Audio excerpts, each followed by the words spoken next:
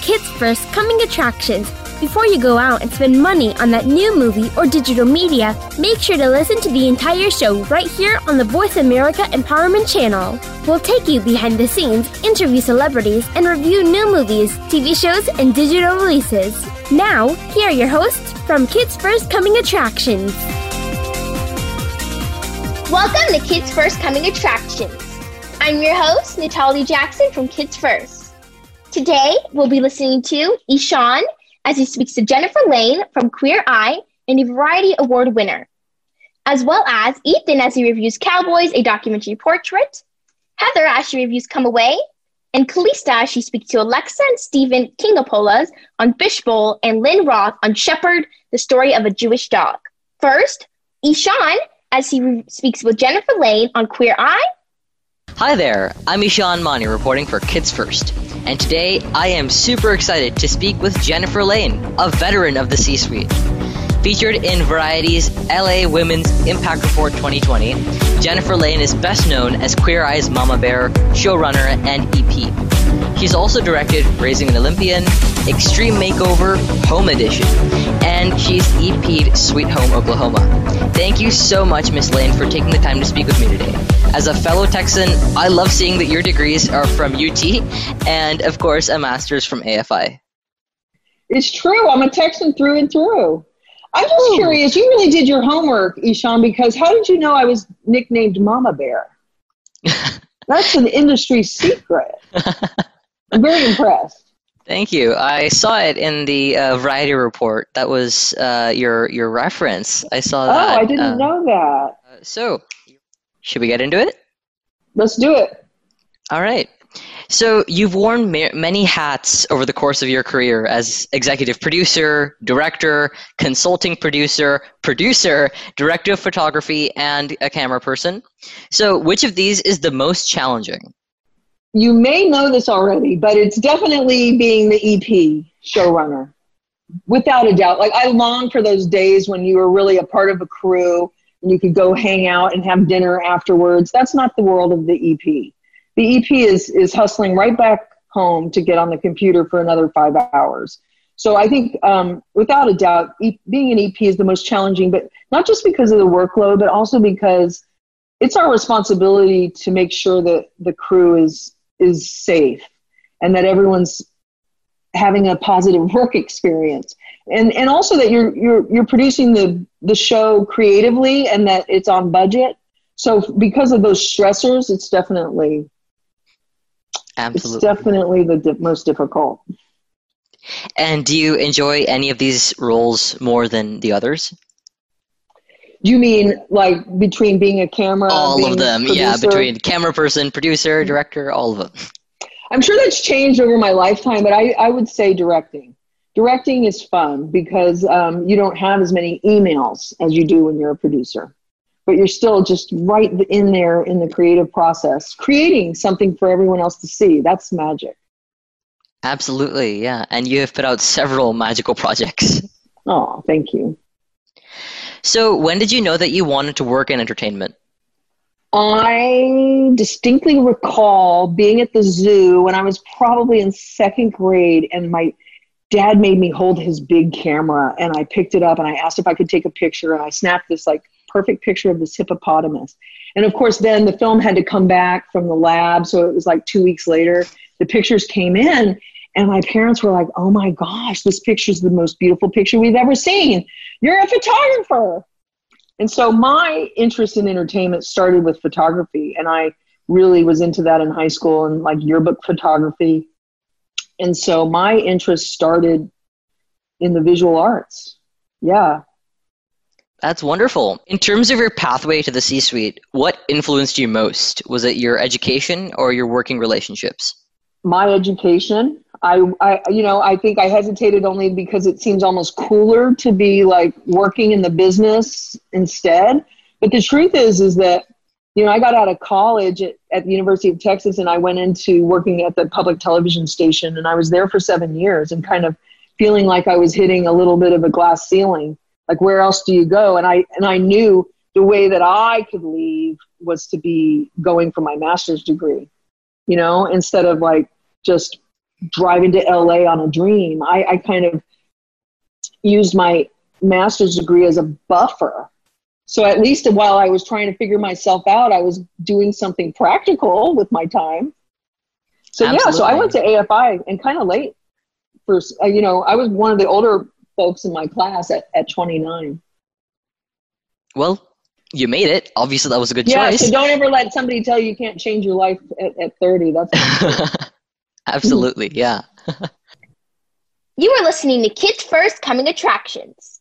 Today, we're listening to Eshaan as he speaks with Jennifer Lane on Queer Eye, Ethan as he reviews Cowboy, a documentary's portrait, Heather as she reviews Come Away, and Calista as she speaks with Alexa Stephen and Lynn Roth on Fishbowl and Shepherd, the story of a Jewish dog.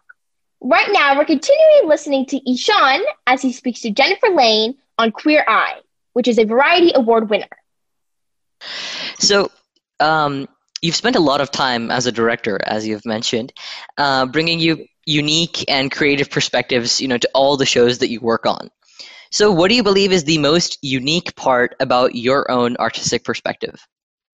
I think I'm unique in my field as a showrunner because I was a camera woman. I was a DP and I was a director and I edit and I love writing and I love thinking about ideas. So I kind of I think as a showrunner, my uniqueness comes from my experiences in all realms that you have to look over. And so I think very key to me too is that I started at PBS, so I was really educated in the art of verite documentary filmmaking, which was very much supposedly removed from the subject. You're meant to observe rather than infiltrate, which is very much reality TV sparkle. And so I think I'm unique because I bring some of those documentary chops to my reality producing. I like to let things breathe. I don't want to tell everybody too much. Play your cards to your chest and let magic happen by letting it breathe. It's almost like kinetic energy. When you try to hold something too tight, it's just going to die, versus having this really allowing as much space as I can, no matter what I'm doing, so that others can play and not feel that tension. I think it creates really great TV. That's amazing. And I love that description as well. Like kinetic energy. I love that. Yeah, let it flow. Otherwise, you're just squishing everybody. I want to hear everybody's good ideas. I think great directing is directing good ideas. Deciding Absolutely. Which ones to implement and which ones not to. That's your job. But certainly not to think you're the only one that has them. That's for starters. That's definitely a very valuable part of just filmmaking in general. So, what's the most gratifying part of your work? And how do you describe the feeling when you see your creative vision finally playing out in front of you? The most gratifying part of the job is to know that our show has mattered to somebody, and that includes any show. We put so many hours and effort into every last frame, and I think just knowing that people have been moved, people have been brought together because of something I've spent a lot of time and energy on really, really is the most gratifying part of the experience. Amazing. And you've accomplished many incredible things and are still accomplishing more every day. So what do you want your legacy to be? What do you want to be remembered for? Well, I want to be remembered for making a difference when it comes to LGBTQ issues on television, right? So many activists do so much more in their lines of work. But in television, I want to be known as a producer that, I was going to say change the world, and I was just like, oh my God, no. But the truth is like, what more could you ask for than to actually have made a difference in the way people see LGBTQ people? That matters. That's cool. Yes, totally. And, Queer Eye is a groundbreaking show on Netflix. So what led you to direct and then EP the show? I EP'd. I was hired to be the showrunner of the reboot, and then I directed the first 2 seasons. Because of my directing background, it made a lot of sense that we do it that way the first couple seasons. So I was hired first as the EP and then became the director of seasons 1 and 2.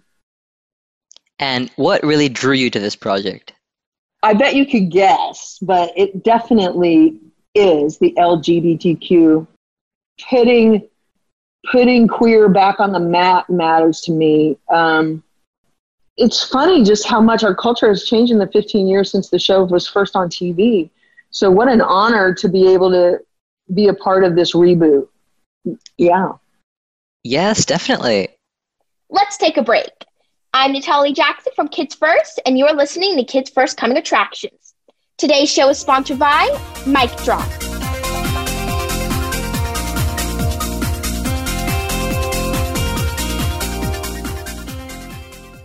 To become a Kids First film critic, visit our website to find out when the next audition takes place. We hold auditions throughout the year and are always looking for kids ages 8 to 18 that love movies, love talking about movies, and love the chance to meet the talent that works on movies. We invite kids who live in or near any major city in the US, Canada, or the UK. This summer, join us at our Kids First Film Critic Boot Camp at Temple University, where you can learn how to critique films, how to interview celebrities, and how to set up a home studio for next to nothing. For more info, visit www.kidsfirst.org. Think you have what it takes to become a Kids First film critic? Register to audition and give yourself a chance to join the entertainment business as a young entertainment reporter. Hurry! Our auditions take place the first Saturday of the month via Skype. Help us help other kids make smart decisions about the movies they choose. At Kids First, we believe that smart kids make smart consumers.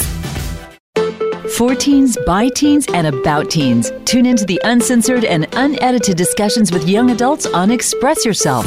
Every Sunday at 3 p.m. Pacific Time and 6 p.m. Eastern Time on the Voice America Empowerment Channel. Smart, tenacious teen hosts and reporters from around the country speak up and speak out. Express Yourself. Visit the website for the show to find out more at expressyourselfteenradio.com. And check out the show on the Voice America Empowerment Channel every Sunday. It's your world. Motivate, change, succeed. VoiceAmericaEmpowerment.com.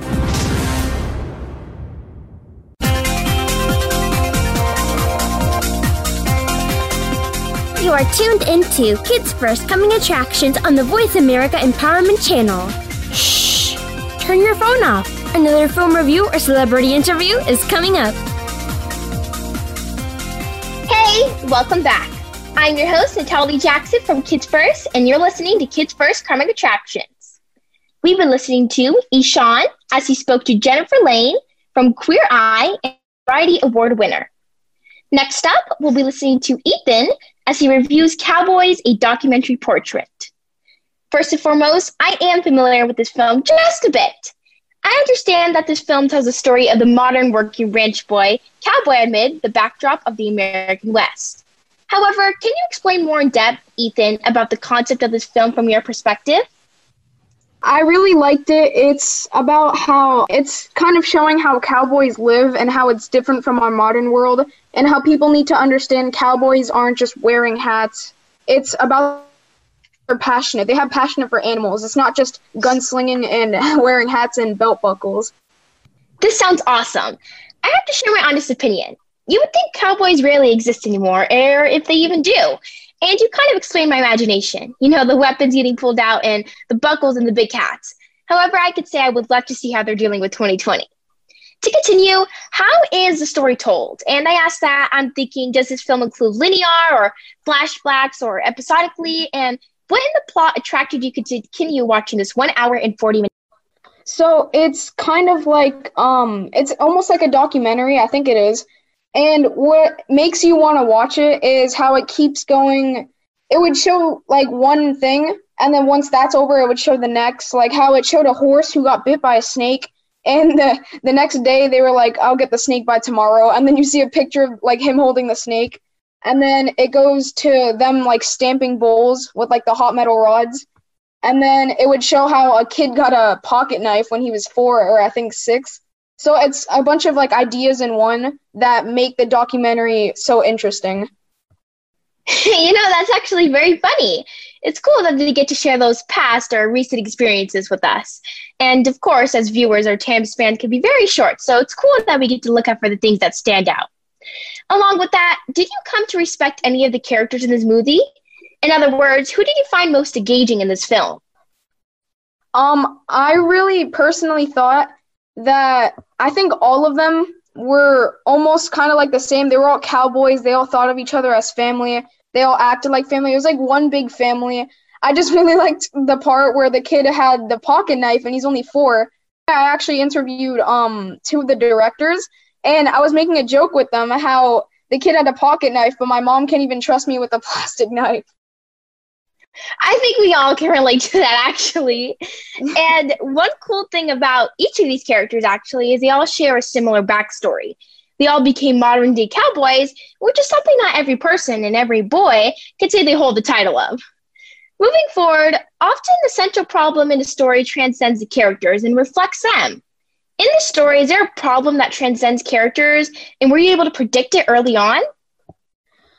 It wasn't really about characters. It was more about the cows, because in this documentary, they're talking about how they really care for their animals. They were saying, if you don't like horses, then why are you trying to be a cowboy? Because cowboys are all about animals. It's not really about, like I was saying before, wearing a hat and a buckle. It's more of being with the cows or animals that you love. They were protecting a cow. She was giving birth, but the baby wasn't coming out, so they had to take it out. And it was a huge problem because they were worrying of it, of dying. So it was like a main problem, kind of. And then they would have other problems that would come all into this amazing documentary. It's good to know that there are moments where the viewers can react up. However, tension is what builds emotion and brings the best moments in any film. Also, can you describe one thing that you learned about the culture of the country in which the film was set? I really learned from, the wife of these kids that it's really hard to be a cowboy because you're making really big sacrifices. He was talking about how you're isolated 9 hours away from the nearest thing, and the lady, she was talking about how if you drop a bag of sugar, you're going to have to drive another 9 hours to get one. If your kid gets sick, well, that's it, because you have to drive 9 hours. They were also talking about how 2 kids have died because there's no hospitals nearby. They're just isolated in deserts. So it's like a really big sacrifice that they have to take to be cowboys and to defend their area, like cows and stuff. Wow. And lastly, can you share your age recommendation and your reasoning behind your rating for this film? So I would give it 5 out of 5 stars because it really teaches kids. It's harder to be a cowboy because you have to make sacrifices, so it's kind of like a choice in life. And I'd recommend it ages 8 to 18. Thank you so much for speaking with me, Ethan. You are listening to Kids First Coming Attractions. Today, we're listening to Eshaan as he speaks with Jennifer Lane from Queer Eye. We just spoke to Ethan as he reviewed Cowboys, a documentary portrait.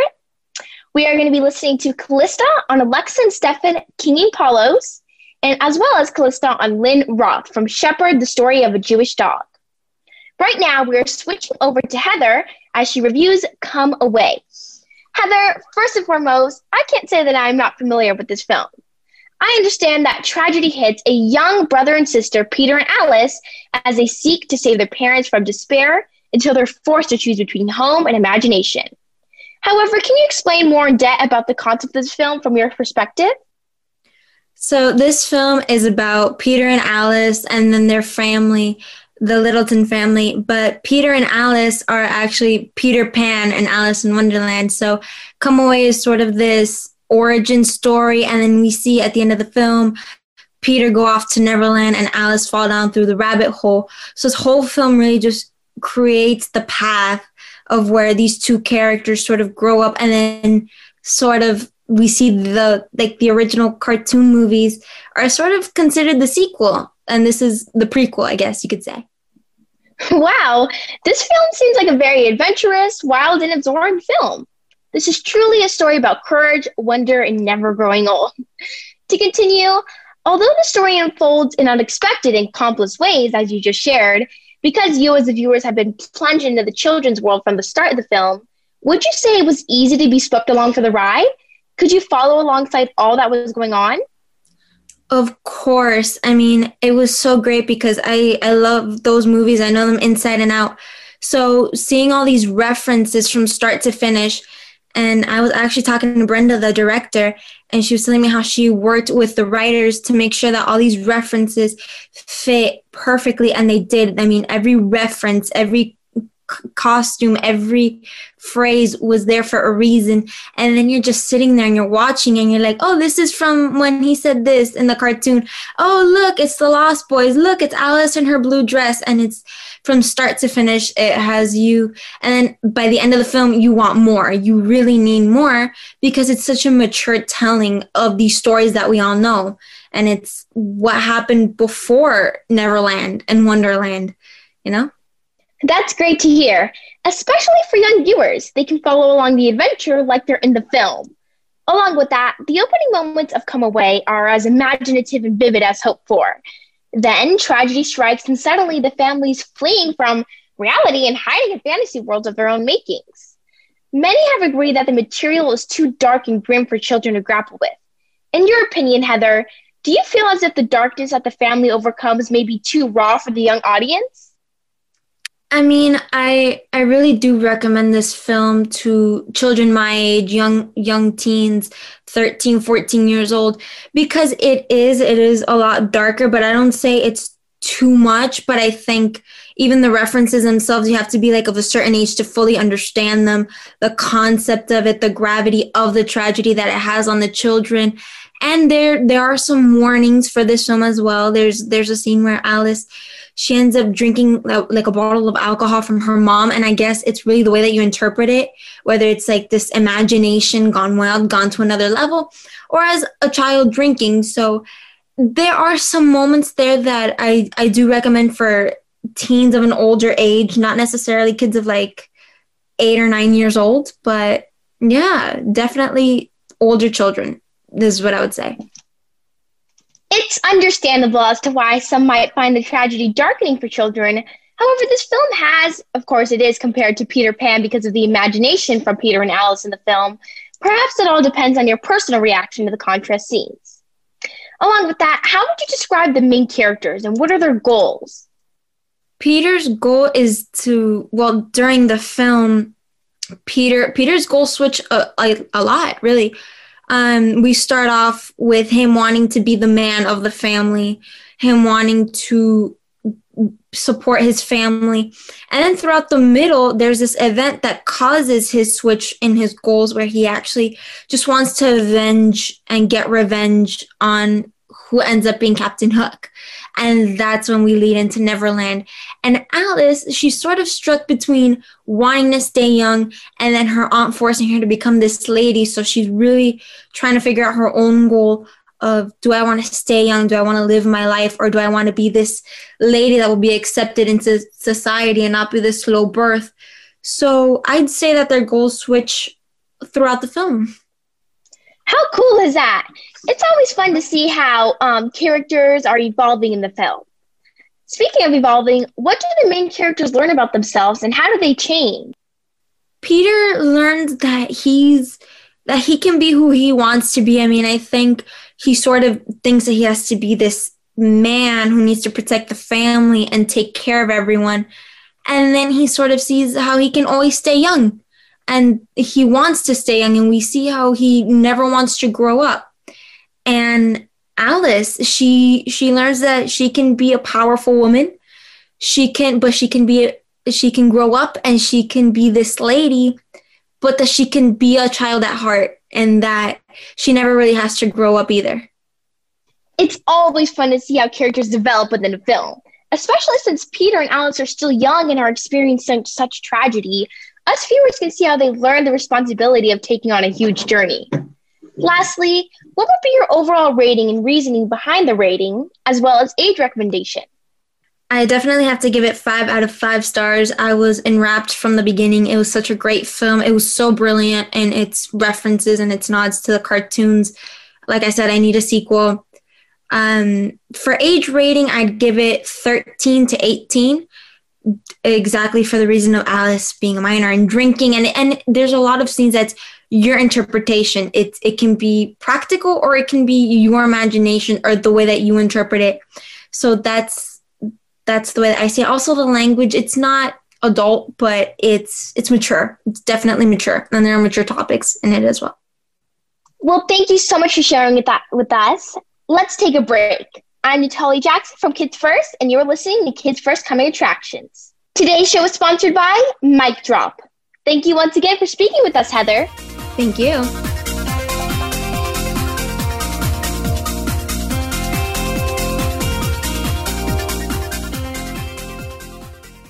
To become a Kids First film critic, visit our website to find out when the next audition takes place. We hold auditions throughout the year and are always looking for kids ages 8 to 18 that love movies, love talking about movies, and love the chance to meet the talent that works on movies. We invite kids who live in or near any major city in the US, Canada, or the UK. This summer, join us at our Kids First Film Critic Boot Camp at Temple University, where you can learn how to critique films, how to interview celebrities, and how to set up a home studio for next to nothing. For more info, visit www.kidsfirst.org. Think you have what it takes to become a Kids First film critic? Register to audition and give yourself a chance to join the entertainment business as a young entertainment reporter. Hurry! Our auditions take place the first Saturday of the month via Skype. Help us help other kids make smart decisions about the movies they choose. At Kids First, we believe that smart kids make smart consumers.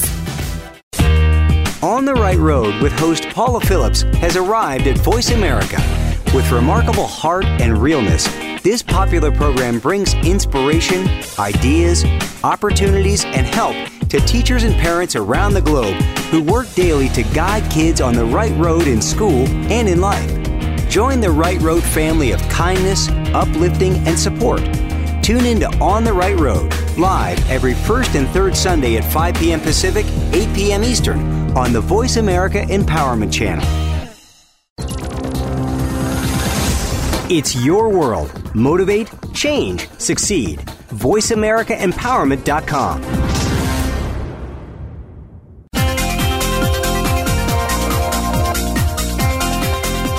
You are tuned into Kids First Coming Attractions on the Voice America Empowerment Channel. Shh! Turn your phone off. Another film review or celebrity interview is coming up. Hey, welcome back.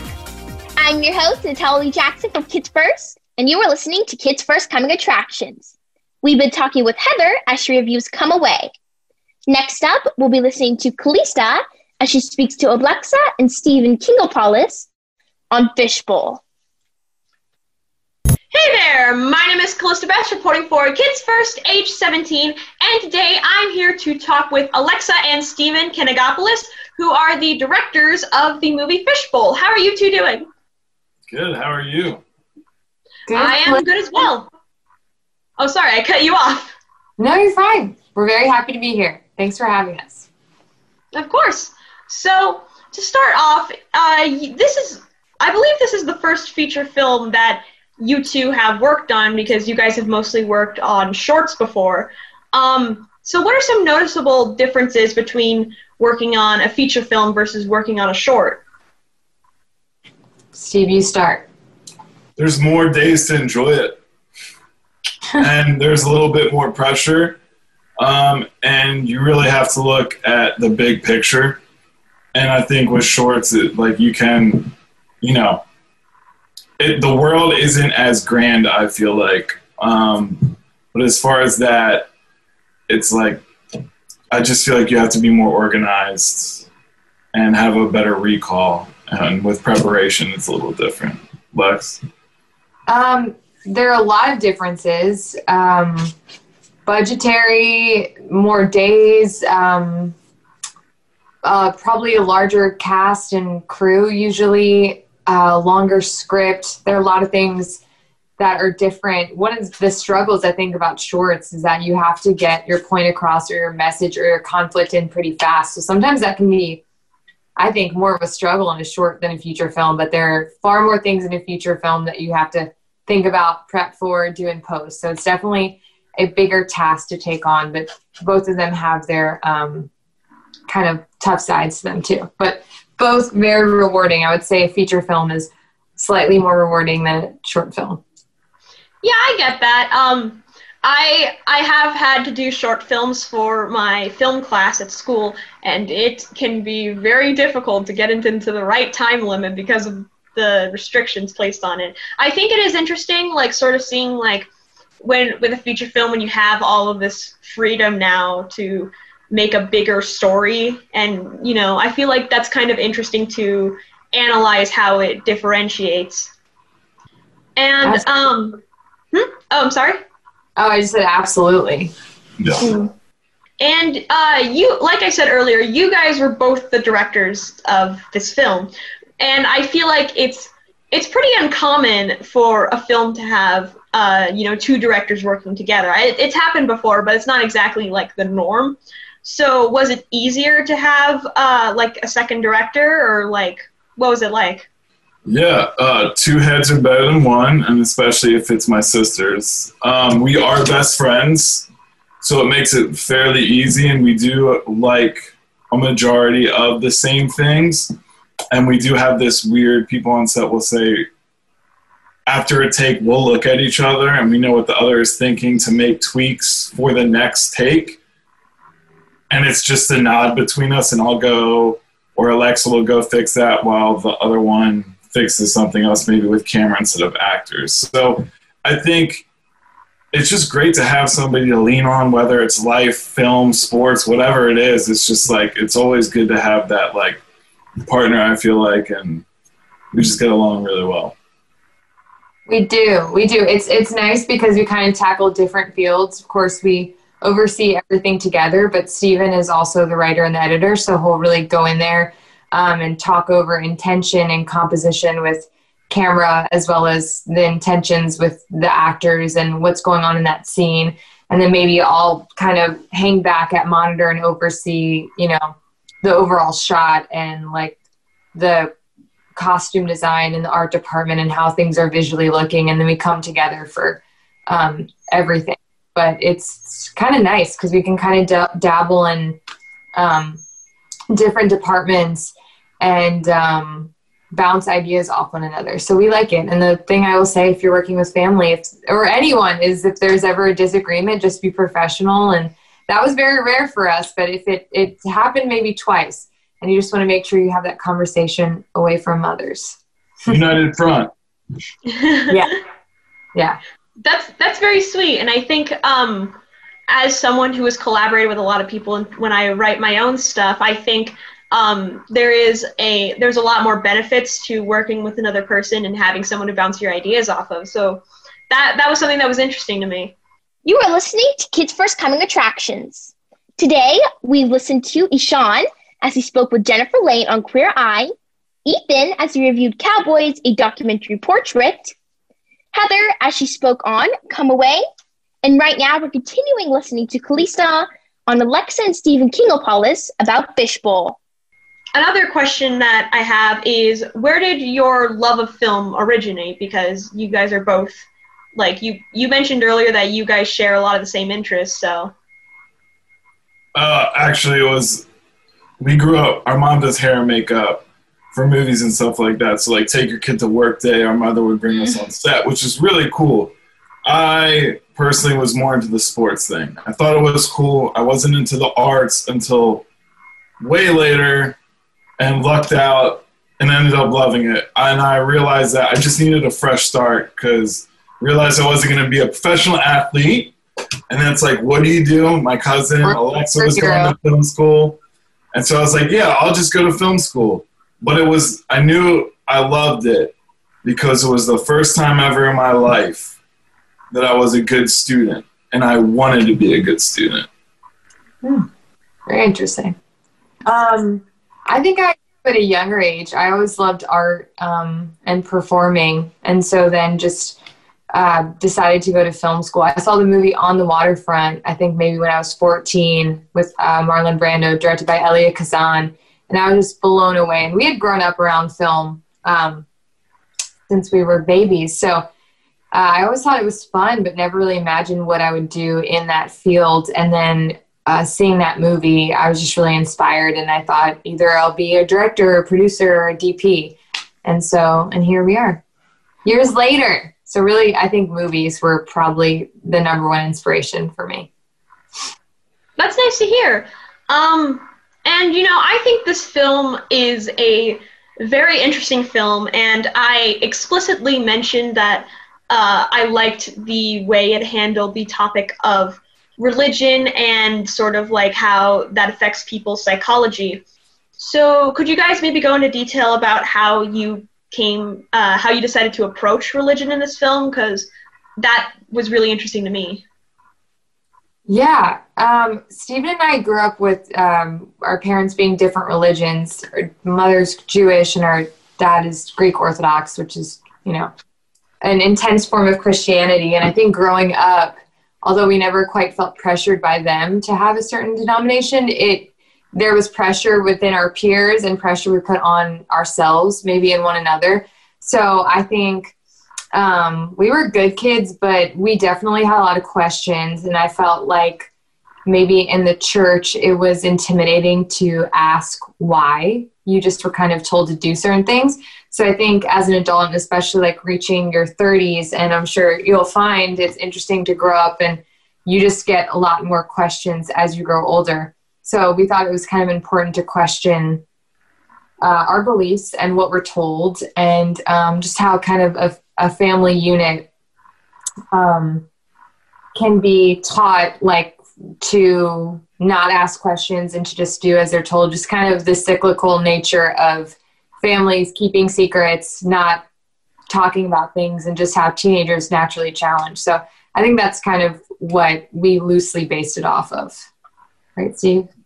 Yeah, and I mean, there's definitely some exaggeration, some scenes, but other ones it is like, I feel like on the regular. For example, when Belle is, you know, praying, finally breaks down and prays, and she's like, give me a sign. And all of a sudden the lights flicker, and you're like, is that the sign? But then it's the janitor. But is that a coincidence? Do you believe in coincidences? So there's different layers of it, and we're not, even when they're, Rachel and her are talking on the porch, like, where do you think she is, and do you believe in heaven? I think there are different levels that we try to level the playing field in that regard when talking about it. Because spirituality is important to us, and we don't look at this as like a film where we're bashing. You know what I mean? It's just, I feel like it's easy to see what you want to see sometimes, and like also it's important that, like, you know, faith's a big deal, so we kind of just wanted to play with that. And this is kind of a question that was more so to satisfy my own curiosity, because I was wondering this for a while, because in the film I noticed several references to the Y2K phenomenon, and I was wondering if that specifically like played a part in the inspiration for this film, because I was thinking about that a lot after watching the film. Yeah, definitely. Yeah. We kind of grew up in that, where it was like Y2K, and then I think the Mayan calendar also was enclosed. It was like a whole thing, and I think they were worried about the computer shutting down. I remember Dad getting extra batteries and like all this, like people even that weren't like out and about like believing in it or saying it, like I think some people stocked some extra stuff anyway because so many people were talking about it. But we did kind of, yeah, that was the thing. It was definitely a concern. I remember being a little bit nervous, so we've just always found it kind of fascinating. People that are like doomsday, end of the world preppers. It's kind of just fascinating. So yeah, I get that fascination. What were you going to say? The ball dropping, and people were like, when it was about to hit, and they were like, is this it? And the computer's going to go blackout, you know? It was a thing. Well, thank you guys so much for this interview. Thank you. Thank you. Thanks for having us. Yes. Great. Of course. And that'll be all for this Kids First interview. If you like it, make sure to check out the Kids First website and, of course, all the other Kids First reporters. And I will be seeing you all later. Bye-bye. Let's take a break. I'm Nathalia Jackson from Kids First, and you are listening to Kids First Coming Attractions. Today's show is sponsored by Mic Drop.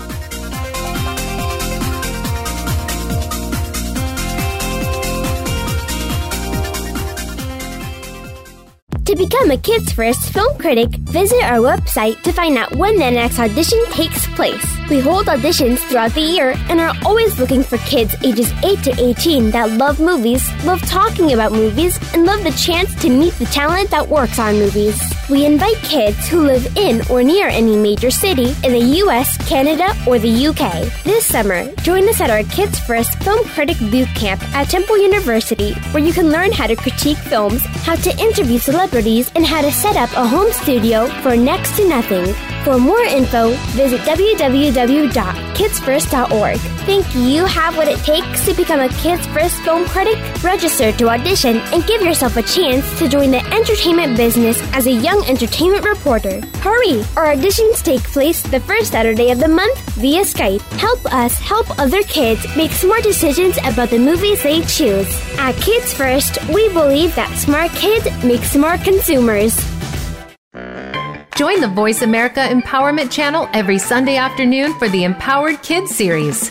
It's 2 hours of programming geared toward our younger listeners and our young at heart listeners. We kick things off with Express Yourself Teen Radio at 3 p.m. Pacific, 6 p.m. Eastern. Then keep up with your favorite movies on Kids First Coming Attractions at 4 Pacific, 7 Eastern.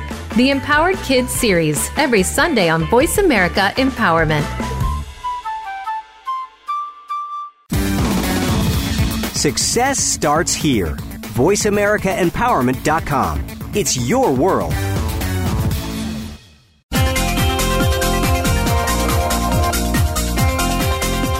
You are tuned into Kids First Coming Attractions on the Voice America Empowerment Channel. Shh! Turn your phone off. Another film review or celebrity interview is coming up. Hey, welcome back. I'm your host, Nathalia Jackson from Kids First, and you were listening to Kids First Coming Attractions. We've been talking with Calista as she speaks with Alexa and Stephen Kinigopolus on Fishbowl. Next up, we'll be listening to, once again, Calista as she speaks to Lynn Roth about Shepherd, the story of a Jewish dog.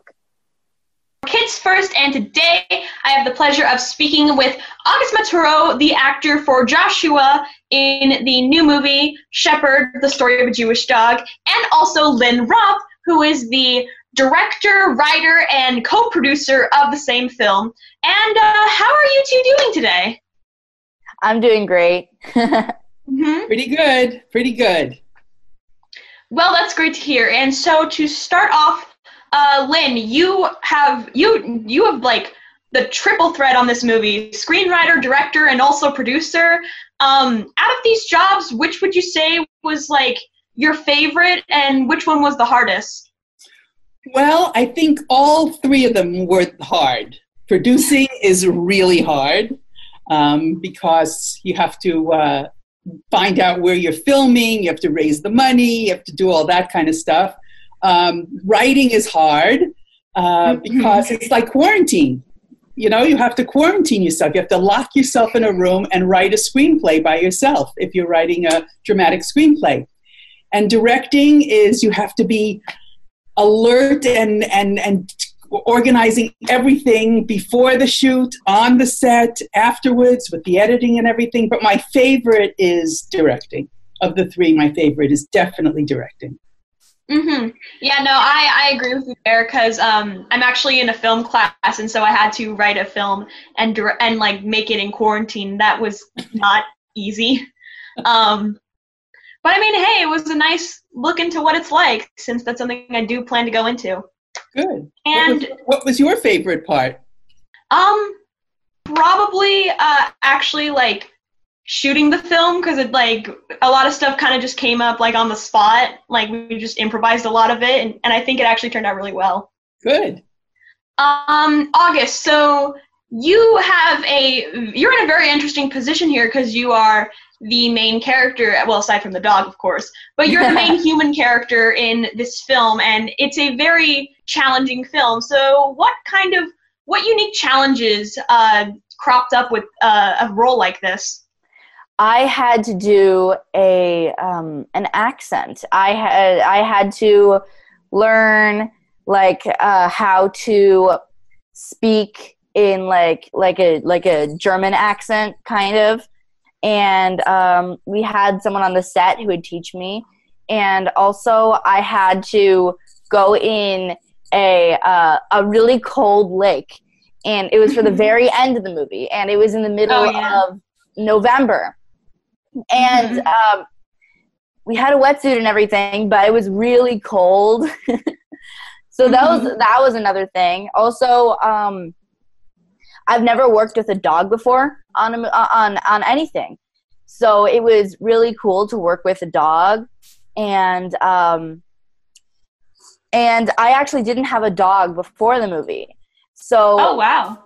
Yeah, so my mom was a little concerned, and she was like looking up dogs to get online, so I could like practice with a dog, And my cousins literally show up at the door with a purebred German Shepherd at the door.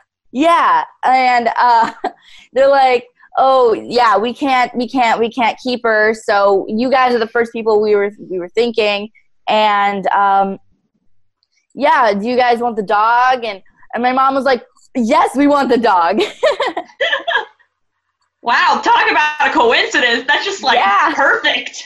Yeah. So you have this dog now, and it's ironically a German Shepherd. Mm-hmm. Her name is Sailor. Oh, Sailor. She's right here. Hey, Sailor. Aw. She's sleeping. Yeah, I have a dog too, so I'm just like, that was one of the reasons I was kind of like interested in this movie, because I am myself, I'm a dog person. And actually, on the topic of that, Lynn, I mentioned this in my review, but I tend not to like dog movies, despite the fact that I am a dog person and have a dog, mostly because they oftentimes, like, I'm very much into theming and, like, the messages of a film, and I'm like, dog movies tend not to have that. They just kind of prioritize, it's like, hey, here's a cute and funny dog. But I think Shepherd really does this, like, it subverts this issue very well. And, how did you make this happen? It's like you managed to give this film, like, a really great message, and I appreciate that a lot. Well, it was based on a book called A Jewish Dog. And when I heard, even before the book was written, when I heard about the idea of this story, I thought it was absolutely fantastic, because like you, I love dogs. And I felt that this subject matter told through the prism of a dog would be very, very affecting, very emotional. It was a way to tell the story in a way that it's never been told before. Mm-hmm. Yeah. No, I definitely agree that this film was very emotional. That might just be because I'm very bad at handling animals in movies. So like that, I was like a mess. Like, thankfully no one was there to see me crying, but it was really bad. I'm just going to say that. You were listening to Kids First, Coming Attractions. Today, we've listened to Eshaan as he speaks to Jennifer Lane on Queer Eye, Ethan as he reviews Cowboys, a documentary portrait, Heather as she speaks on Come Away, and Calista as she spoke on Alexa and Stephen Kinigopolus from Fishbowl. Right now, we're continuing listening to Calista on Lynn Roth from The Shepherd, the Story of a Jewish Dog. And on the topic of like how this film affects people emotionally, August, this is again, this is a very emotional movie. It's a very challenging movie, as we've already discussed. How did this film affect you emotionally?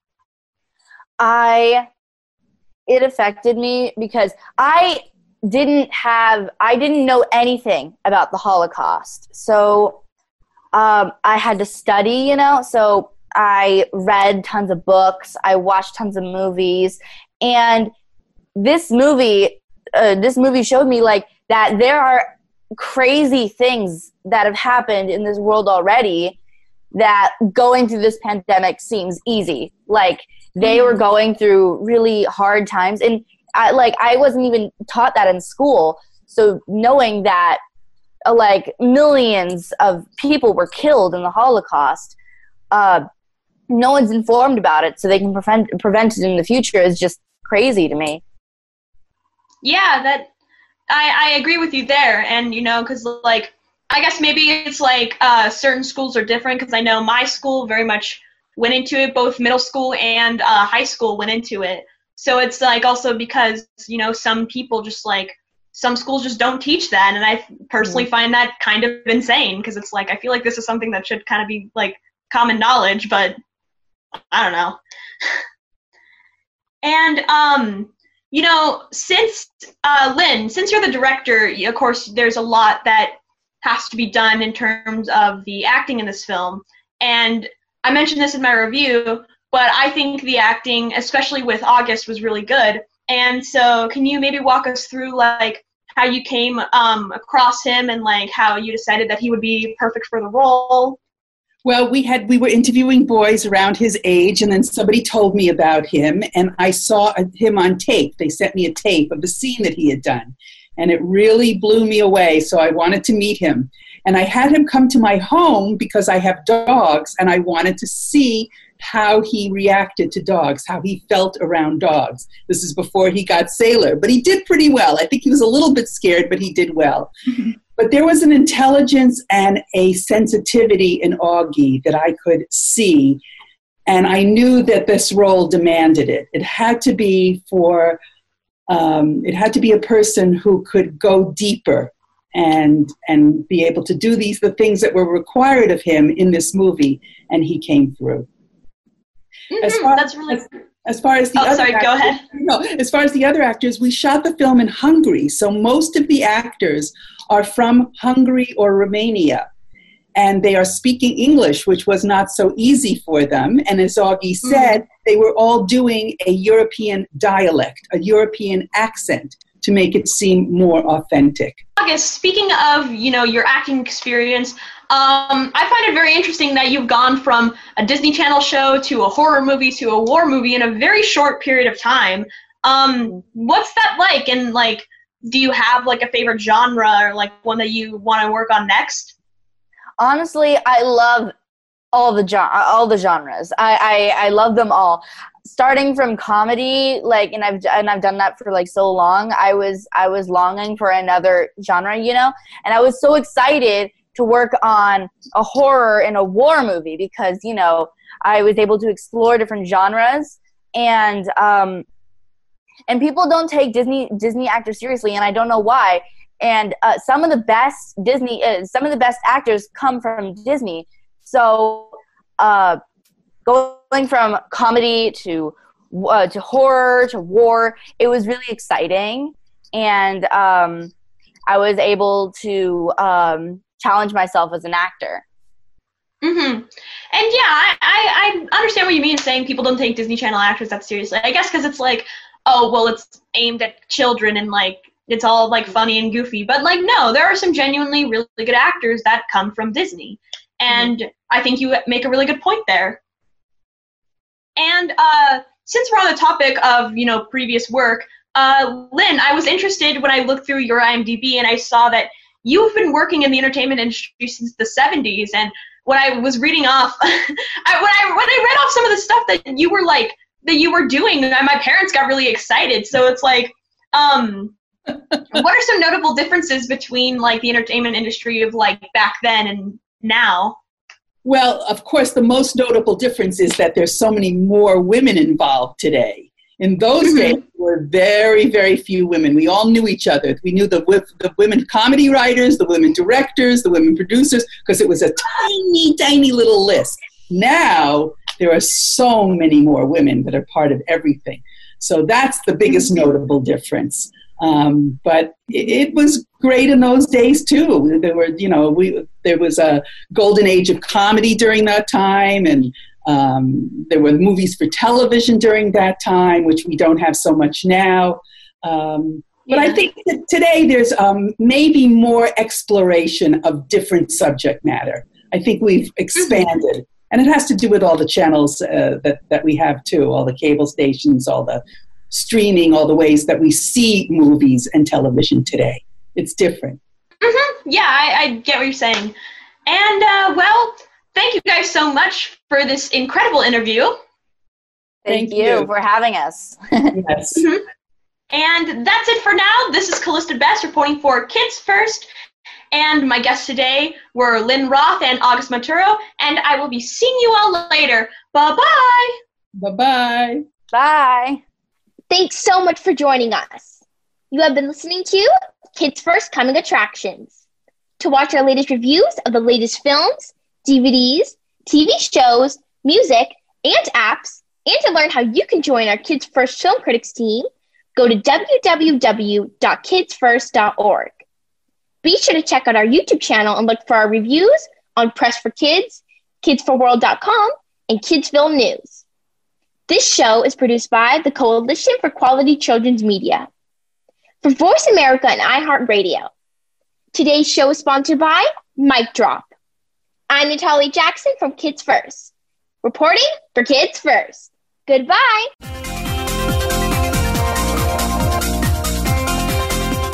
Thank you again for tuning in to Kids First Coming Attractions on the Voice America Empowerment Channel. Now, you know more which movies, TV shows, or digital media to look for, or learned about the talent that worked on or off camera on them, and can make informed decisions about what to watch. Be sure to subscribe to our channel so you don't miss an episode, and tune in again next week.